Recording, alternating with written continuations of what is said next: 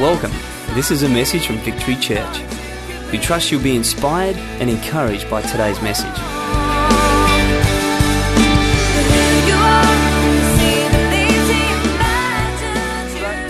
What I want to share with you this morning, I'm just going to call it what it is and be upfront from the beginning and say this: you're not going to like what I've got to say today.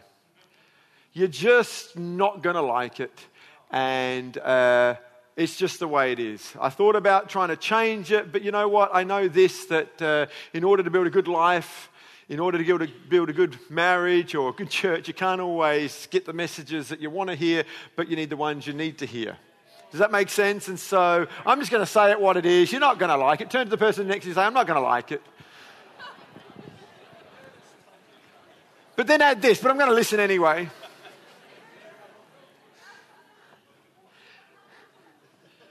And the reason I feel to share what I want to share on this morning is because of what I shared last Sunday evening. And also, I've had the opportunity to minister in a pastor's forum in the Australian Assemblies of God churches in the midweek conference. And I mentioned one little word. And it was that one little word that really stood out for many people, either here on the Sunday night or on the Wednesday morning when I ministered. And the word that I mentioned, among all other words that really stood out for many, was this: the word stay. Everyone say it? Stay. Stay is a word that empowers, it's a word that encourages, it's a word that enrages people. I had some of my good friends come up to me Sunday night and say, that was a great message, God bless you, thanks for nothing. That's how encouraged I was on Sunday night based upon this one word. It's kind of a word that kind of drowns out every other word. I preached a great message on Sunday night, I do believe, but that one word kind of ruined it for some people and encouraged others. And I believe it's such a difficult word to swallow. And I believe, to be honest, it's one of the hardest things that God has, and that's getting people to stay put. I talked about people that are in dog obedience. You know, the first thing you learn at dog obedience class is this: you've got to get your dog to stay. Because everything else is built on stay. It's not built on fetch, it's built on stay. And if you don't get your dog to stay, it's going to ruin your house. It's going to ruin your life. You'll be chasing after this dog for the rest of your life unless you get him to stay. And I believe God is wanting us to be a people that know how to stay. I've got to be honest with you, we had a dog for about 16 years growing up. His name was Sam. I loved Sam. He was a cross between a dachshund and a fox terrier. He loved me, but he hated Baz. And we could never get this dog to stay. We failed in teaching him to stay. And as a result of him not learning to stay, he never learned any other etiquette of being a dog in a house. And so he bit Baz on many occasions, drew blood. And to be honest, we probably should have had him put down, but it was just all too much fun, to be honest. Watching my little brother get bitten by our dog, which was just quite sadistic, I know. But anyway, we never kind of learnt how to teach this dog to stay. But the good news is, at least with dogs, you can teach them to stay, unlike cats. Cats are just downright mean. They just come and go as they please. They're just not going to be taught by anyone anything. They're just mean. Just like, they look at you like, give me my food now. They eat and they tick off. But at least dogs can be taught to stay. And I believe we can be taught to stay, because stay is the foundation on which everything is built and everything grows. If you look at plants, if you want the plant to grow big and healthy, then it needs to stay in the ground. You can't rip up a seed. You can't rip up a plant and continue to repot it all the time and expect it to grow. You're going to stunt its growth by all its movement. In order for something to go big and strong and healthy, it's got to stay in the ground for a long period of time. And in order for us to grow our marriages and to grow our churches, we have to know what it is to stay put for a long period of time. The Roman Empire was one of the greatest empires of all time, but the saying goes that Rome was not built in a day. If you want to build something great, it's going to take more than a day, more than a week, more than a month, more than a year, more than a decade. It's going to take a long time to grow something great. It is true for families. You don't grow a decent family or a decent marriage overnight. It takes time. I will put this little clause in. There are times when it comes to family whereby staying can be unhealthy. If there was a woman being literally physically abused by a husband, there could be a chance and a time to run and to get out of that environment. I will concede that. But I do know this, that of the 50% plus of all marriages that end in divorce, that is not the main reason why they end in divorce. That is not the main reason why people run. People run because they've had enough, because they've fallen out of love with people, because they're bored, because they want to change, because they want something different, because they've just had enough. And that's not good enough reason to move. Stay. I believe the word of the Lord is stay. Hang around. The majority of us just need to hang around. And staying requires, and this is where you're not going to like me, a little thing called patience. And that's what I want to speak to you about today. Patience. Say it with me. Patience. See, the problem is we hate to wait for anything. Many of you would know when you go through the drive-thru, you expect your food to come through real fast. And if it doesn't come through real fast, you get very agitated. I know I do. I kind of have this discussion with myself. You call yourself a fast food outlet. I've been waiting here for 30 seconds. That's not fast. That's ridiculous. Come on, where's my food? And the biggest insult you're ever going to get at a fast food restaurant is to go to that waiting bay. Oh, we hate that. We're ready for a lawsuit right there. I mean, that's worthy to go to court over that. I mean, come on, you call yourself a fast food outlet. You sent me to the waiting bay. Fast food and waiting, they don't go together. And that's what we do with our lives. And we get upset and angry because things don't happen in our time frame. When we want. The word patience is the capacity to accept or tolerate delay or trouble or suffering without getting angry or upset. I mean, it's hard enough for people just to stay, but to stay without grumbling, to stay without getting upset, to stay without complaining. Oh my gosh, it sounds like New Testament Christianity to me. Are there any Christians in the house this morning? I have noticed that there's a lot of Christians this morning. The sun's out and everyone comes out. God bless you. Fair weather Christians, God bless you.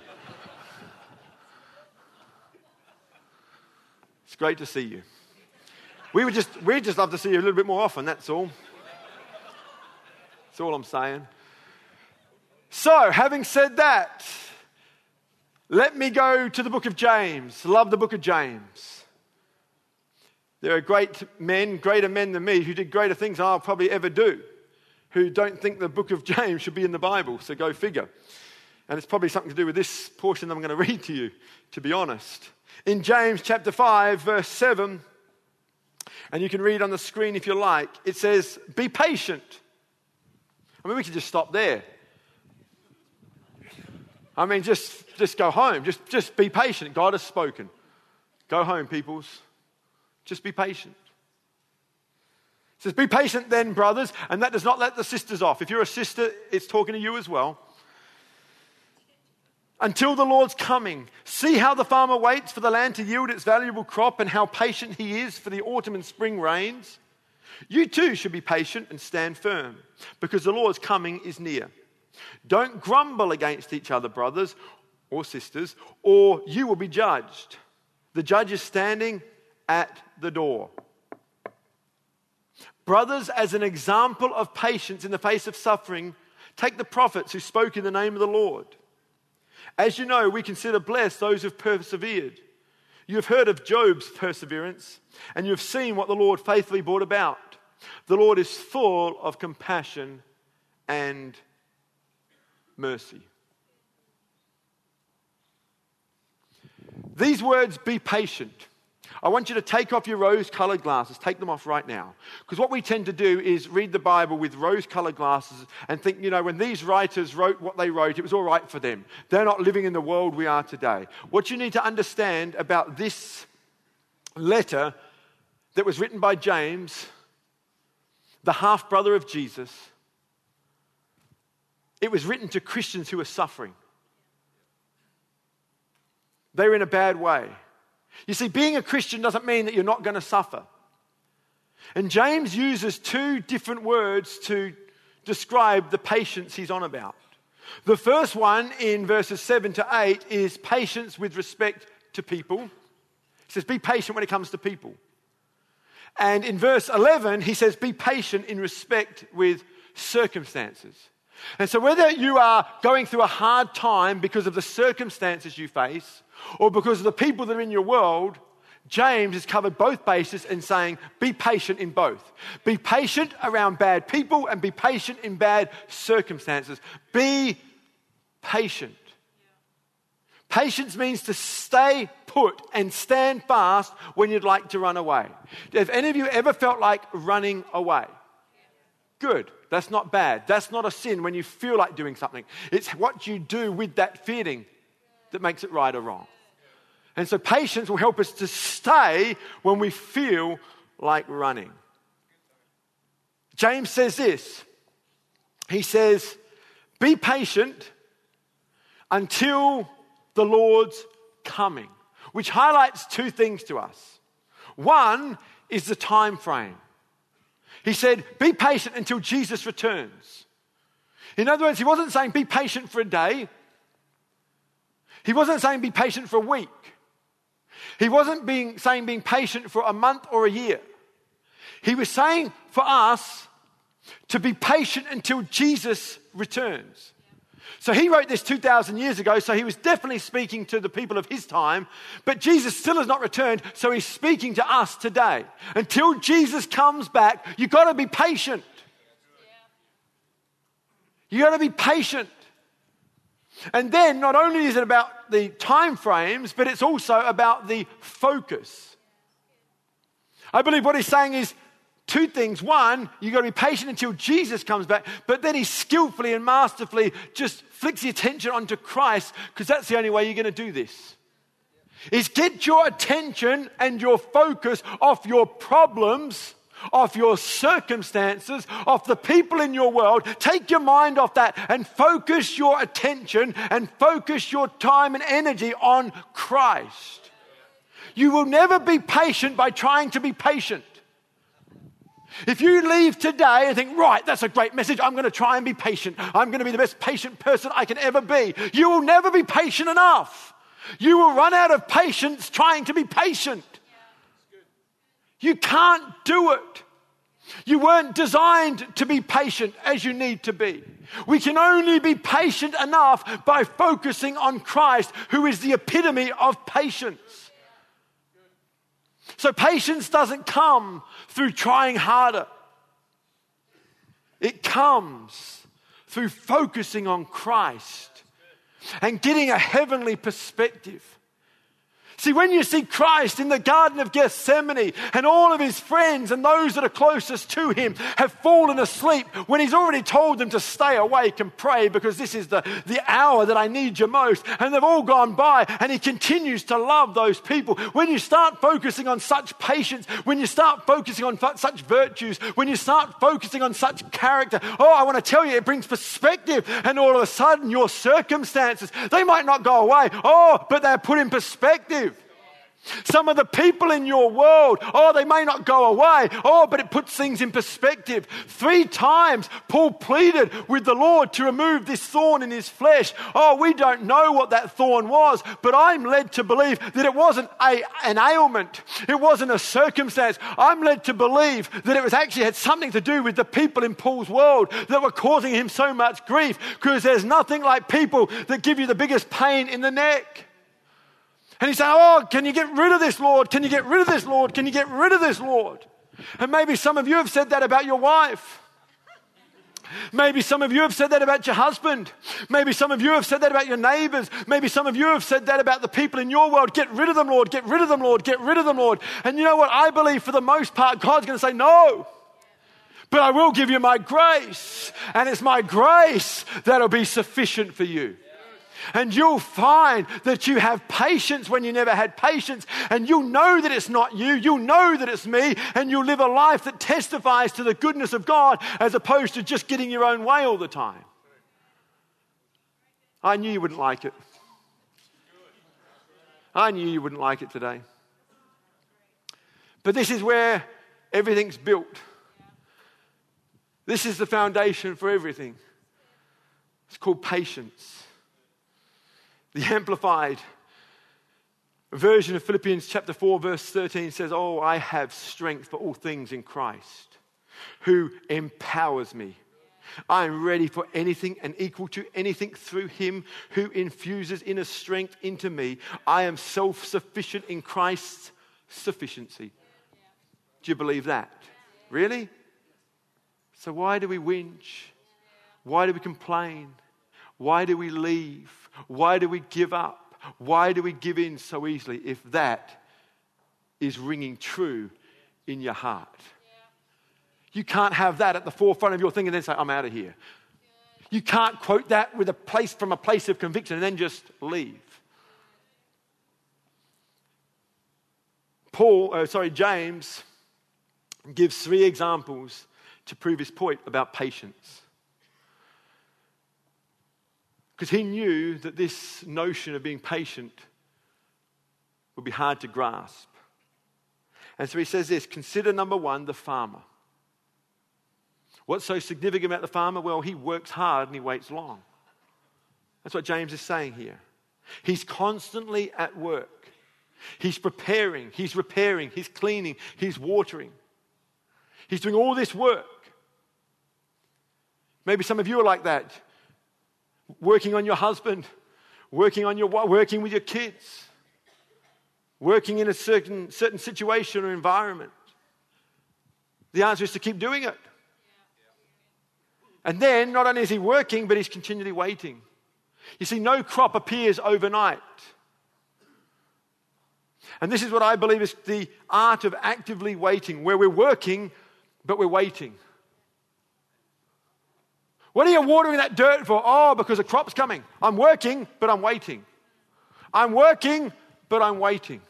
I'm working, I'm waiting. See, I'm not talking about a waiting that sits around and does nothing. It's not like the farmer's so ticked off that the crop hasn't come that he stops watering.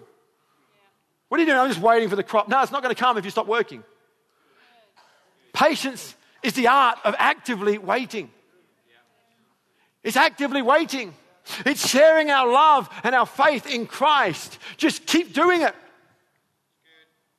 See, the last thing I want for us to do is just hang around married. I better hang around. I better stay because Tony said stay. But I'm going to be miserable. No, I didn't say that. I'm talking about actively working on your marriage. While you're waiting for change to happen, work on it. And I'm not asking you as a husband to work on your wife or you as a wife to work on your husband. I'm talking about you as a husband working on yourself. And then you wait for her to see the change. I realize I've been the right so-and-so with her husband, so I'm going to work on myself. And she hasn't seen it yet, but I'm going to wait until she sees it. I'm going to wait until she sees it. I'm going to keep being patient. I'm going to keep being kind. I'm going to keep bringing home the chocolate and the flowers. I'm going to keep it and let her know that this is a lifestyle change. This is not just a one-off moment. And I'm going to wait for her to see it. I'm going to wait for her. As opposed to doing it for 2 weeks in a row, 2 whole weeks. And then we give up and say, I didn't even see it. What's the point? So we work and we wait. We work and we wait. We work and we wait. This message of staying is not a license for you just to sit around and be miserable until she leaves. So you can get off on a misdemeanor that you actually never left.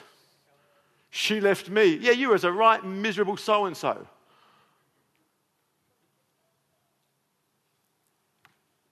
And so I want us to stay, but I want us to stay in faith in our staying.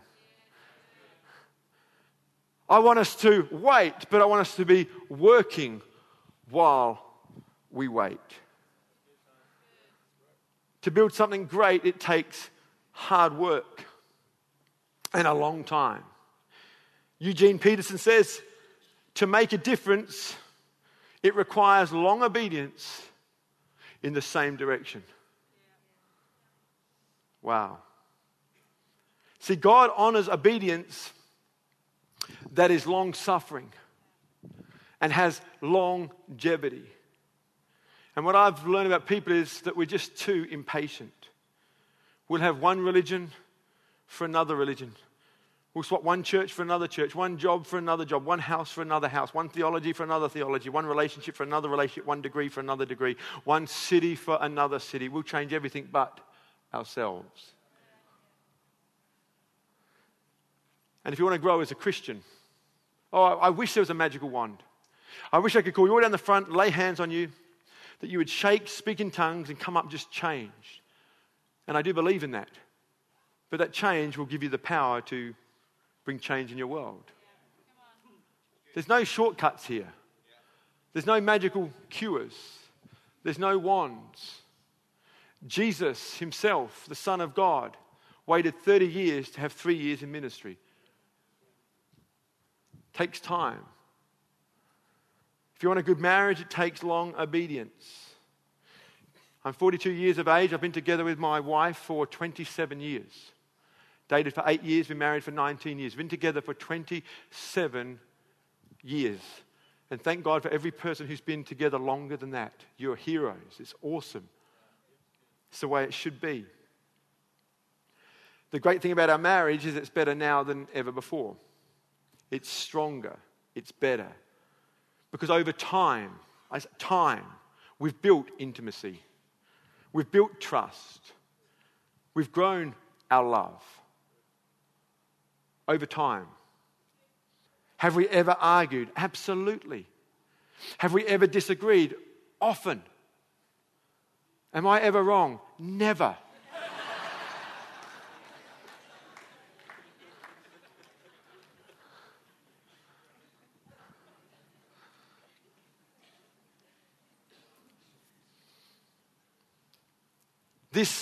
That was a joke, yeah? Cool. Oh, you got it, cool. Anything that is great takes time. If there's anything you appreciate about a strong, healthy marriage, it's on this foundation, time. Time. Too many of us give up too quickly because we haven't settled some things. This is where patience is founded on. It's just that settling. And I thank God that from an early age, I knew my God was Jesus. I knew my authority was Scripture. I knew my wife was Kath. I knew my vocation was ministry. I knew my city was Adelaide. And I knew that victory is my life work. I knew that. I've settled it. It doesn't mean I haven't had other opportunities. It doesn't mean that other offers haven't come. But I believe at the heart of being patient is a settling what you're here for. And so many people, they tell me they want to help the church, they want to do this, they want to do that, they want to do the other. And they do for a short period of time. But then something else comes along. And you don't build anything great in the short term. My heart and desire is to grow old here. Adelaide's not the most dynamic city in the world. It's not the biggest city in the world. It's not the fastest paced city in the world. And I've had prophesied over me, you're too big for Adelaide. Adelaide's too small for you. You need to get out. And that sounds very tempting. But I can't shake this God call to dear old Adelaide. And I thank God that these things in my life have been settled. When I had the opportunity of speaking at this conference just this week, I got up there. I wasn't dressed like the rest of them. I didn't speak like the rest of them. But I said something and it got their attention. I said, we planted our church over 17 years ago with 13 people. And when I said 17 years, all of a sudden it gave me credibility. Up until then, it's just kind of like, oh, who's this guy? Who's this young, good-looking, upstart of a man? But then they soon realize he's all of that and he has longevity.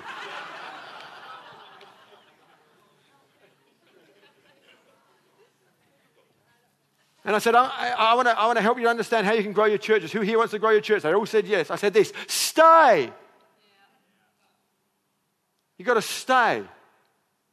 You want to build a large church, a healthy church, a good church. It's built on stay. Over 17 years ago, 13 of us didn't have anything. We didn't know anything. But we've just hung around. And little by little by little by little. And I went on to say, in the same year we planted our church, there was another church planted in the same year down south. It was a church by the name of Southside Christian Centre, now is known as Edge Church. And that just started big and just got bigger very quick. And everyone wanted to be at Edge Church. Edge Church was a place to be. And I said to them, I said, you know what? On a bad day, I wanted to be there too. There was days I was speaking to 15 people. I thought, what's the point of all this? I'm busting my guts. Why not just get us and just go down there? And then we had another church just down the road, a little church called Paradise. And when we started, we didn't have children's ministry. And so we'd have some families come and they'd have their kids and say, this is great, but where's your children's ministry? We said, we just don't have one, but we can look after kids today. And they're not coming back. And they're going to go to Paradise because they've got great kids facilities. And so we had to watch families go. We grew Paradise Church. That's how good we were.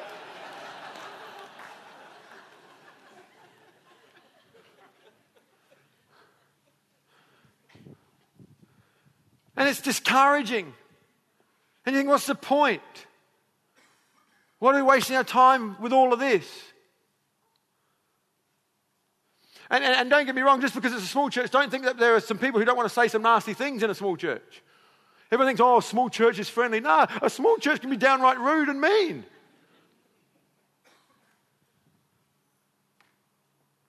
And little by little, slowly but surely, if there's anything you appreciate about this church, understand it's built on this.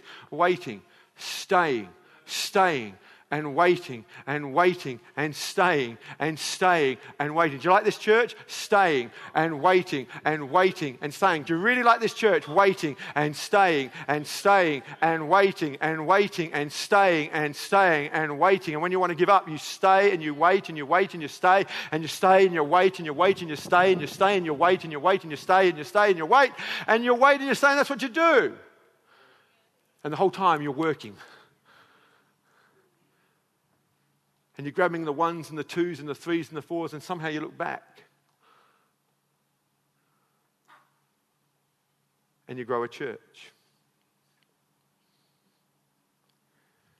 Because it takes time to get traction.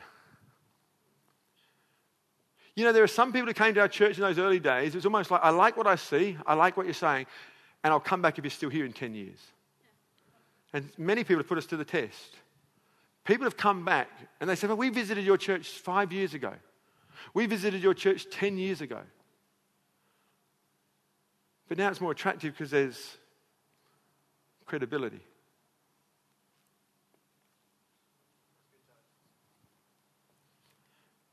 One reason I appreciate my dad more than most men is this ability to live in what I'm talking about. He taught me this. Not with words, not with clever sermons, but with his life, with his lifestyle. My dad's never had a position in the church. He's never been a deacon or an elder. He served faithfully for many years. Truth be known, we wouldn't have him on our leadership team. He'd just be too argumentative. But anyway. But this I know. He's an example of long obedience in the same direction. He's been married to the same woman for over 55 years. Been training in the gym for 59 years. Keith, tell me how you stay fit in your 70s. Well, you go to the gym regularly. Not just in spring in your lead up to summer for 2 weeks. It's not going to cut it. I know many of you are taking out memberships because it's spring. The sun comes out. Oh, I must go to the gym. Too late. It's too late. If you haven't been training through winter, it's too late for you. Just a little hobby horse there. It's all right, I'm moving on. He ran a successful business for 30 years. He's lived in the same house for the last 47 years.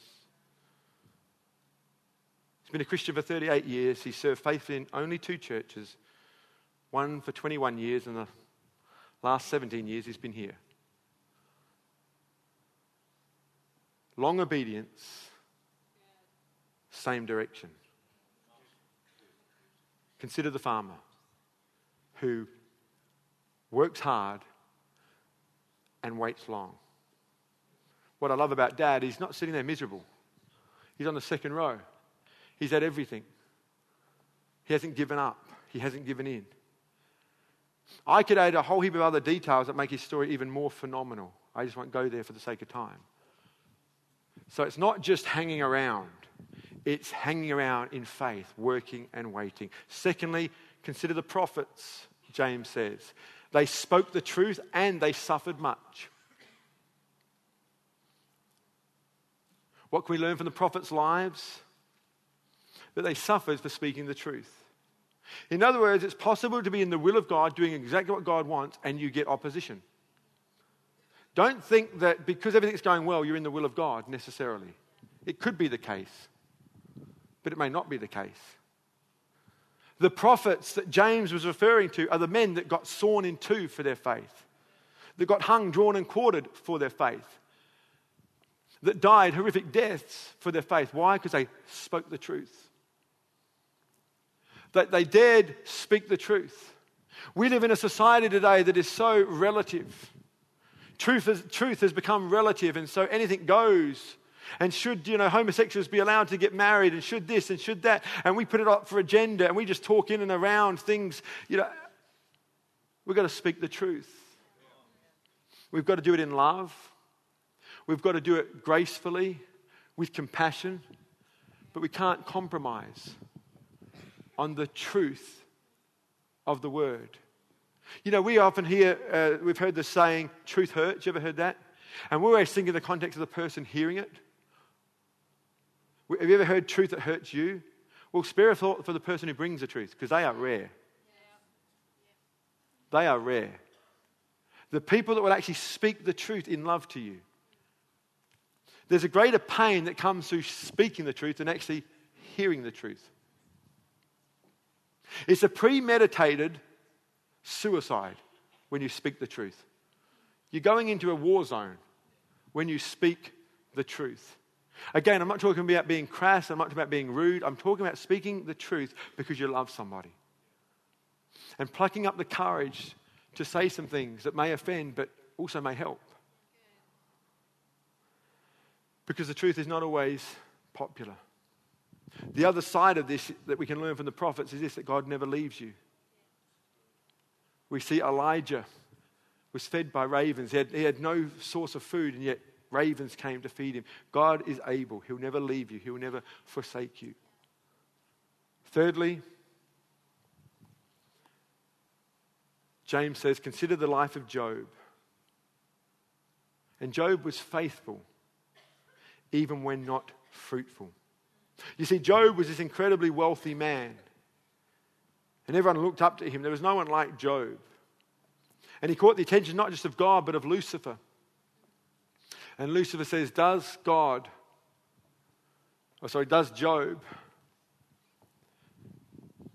or is Job's faith in vain because you've set a hedge of protection around him? And so God removes some of that protection and lets Lucifer have his way with Job to prove his love and to prove his faithfulness. And overnight, Job pretty much loses everything, all his wealth. He loses his friends. He loses his family. The only family member that he had still alive was his wife. And she was just complaining. And so if there's one family member that God left alone, she was giving him grief. He had 3 friends who turned out to be a real pain in the neck.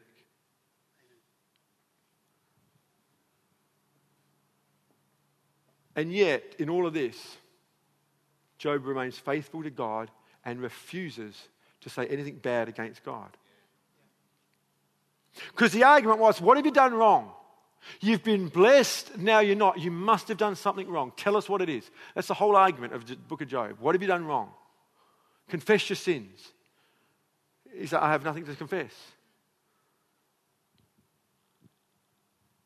His wife says, curse God and die. I mean, thanks, honey. Thank you for those words of encouragement. I imagine Job saying, Lord, why didn't you take my wife? I mean, think about it. And he never says a bad word. His relationship with God is so real, it's not based upon what's happening to him. He has a real relationship with God.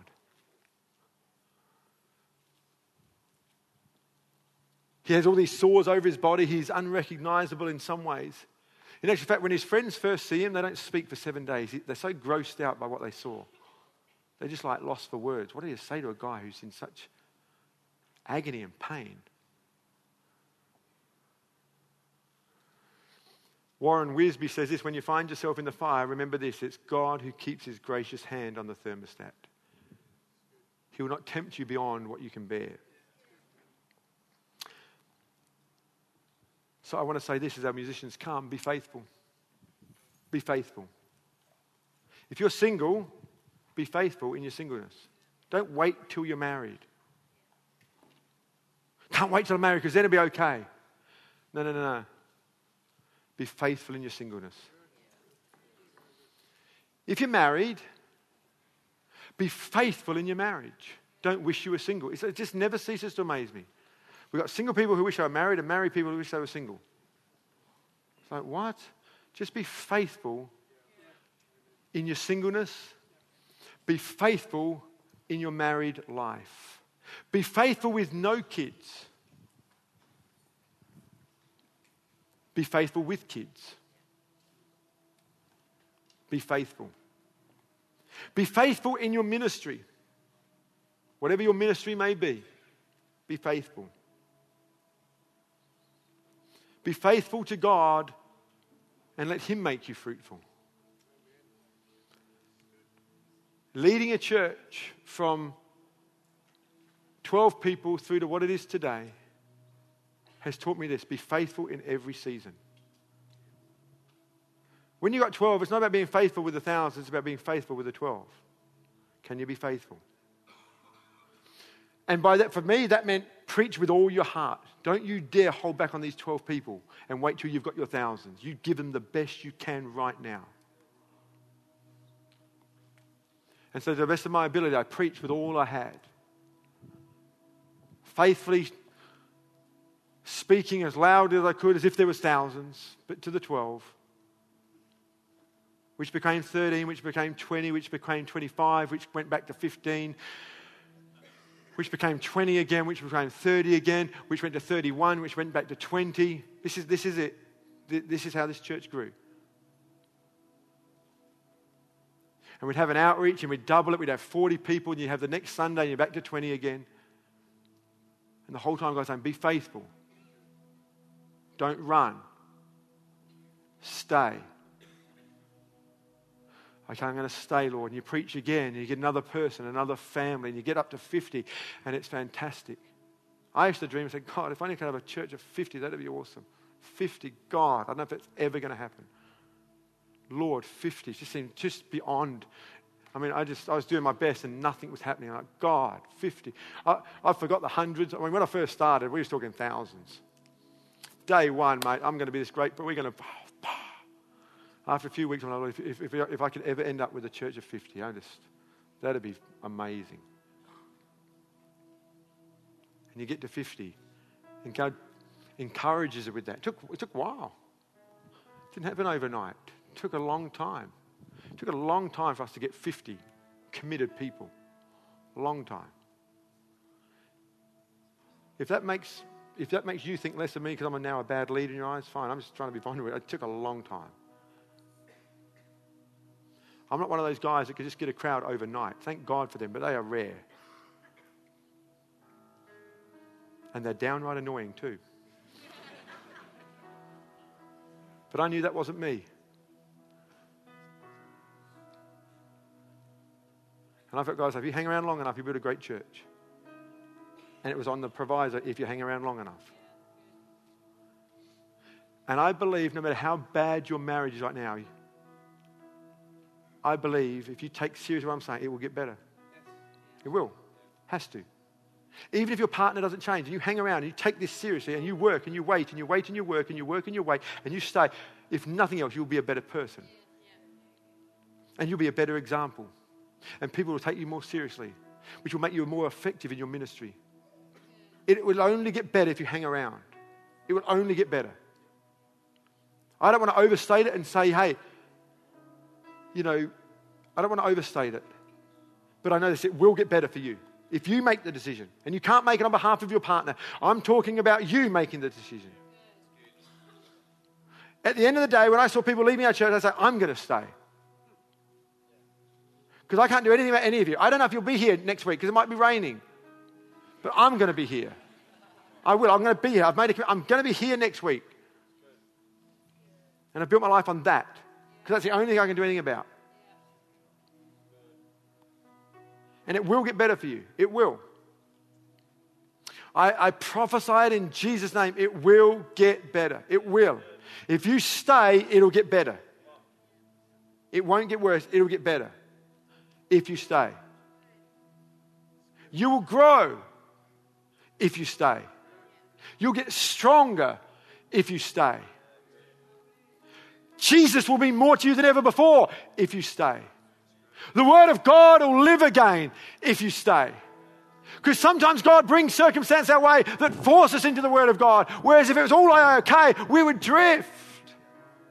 And so you'll be a better person if you stay. If you're single and you stay pure and you stay a virgin, it'll get better. It'll get better. Because you'll be able to build a relationship upon purity. You'll be able to build a relationship on stay and wait. The problem with most relationships, and the reason why we have so much divorce, not just outside the church, but in the church, is our relationships are not built on wait. We're built on give it to me now. But if we can build on wait and stay, I'm telling you, it'll give us an opportunity to talk and get to know each other and fall in love with each other. To be able to come together on our wedding night and add all the extra stuff on a good foundation. Physical intimacy is not a good foundation for a relationship. Waiting and staying and talking and communicating and apologizing and owning your mistakes, that's the foundation of a relationship, not sex.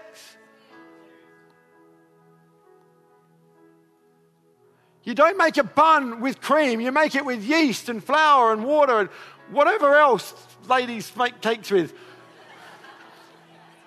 But the cream makes it tasty and awesome. And there's things God wants to add to your relationship and make it tasty and awesome. Sex being one of them. But it's not what makes a marriage. It's talking. It's looking the person you love in their eye and saying, I'm so sorry, I was wrong, I'm out of line. And you may have to wait for her to forgive you or him to forgive you. You may have to wait for that sorry, but wait. Stay. Doggy, stay. Takes time to get a dog to stay. Takes a lot longer to get a person to stay. This is the end of the message. Thank you for taking the time to listen, and God bless.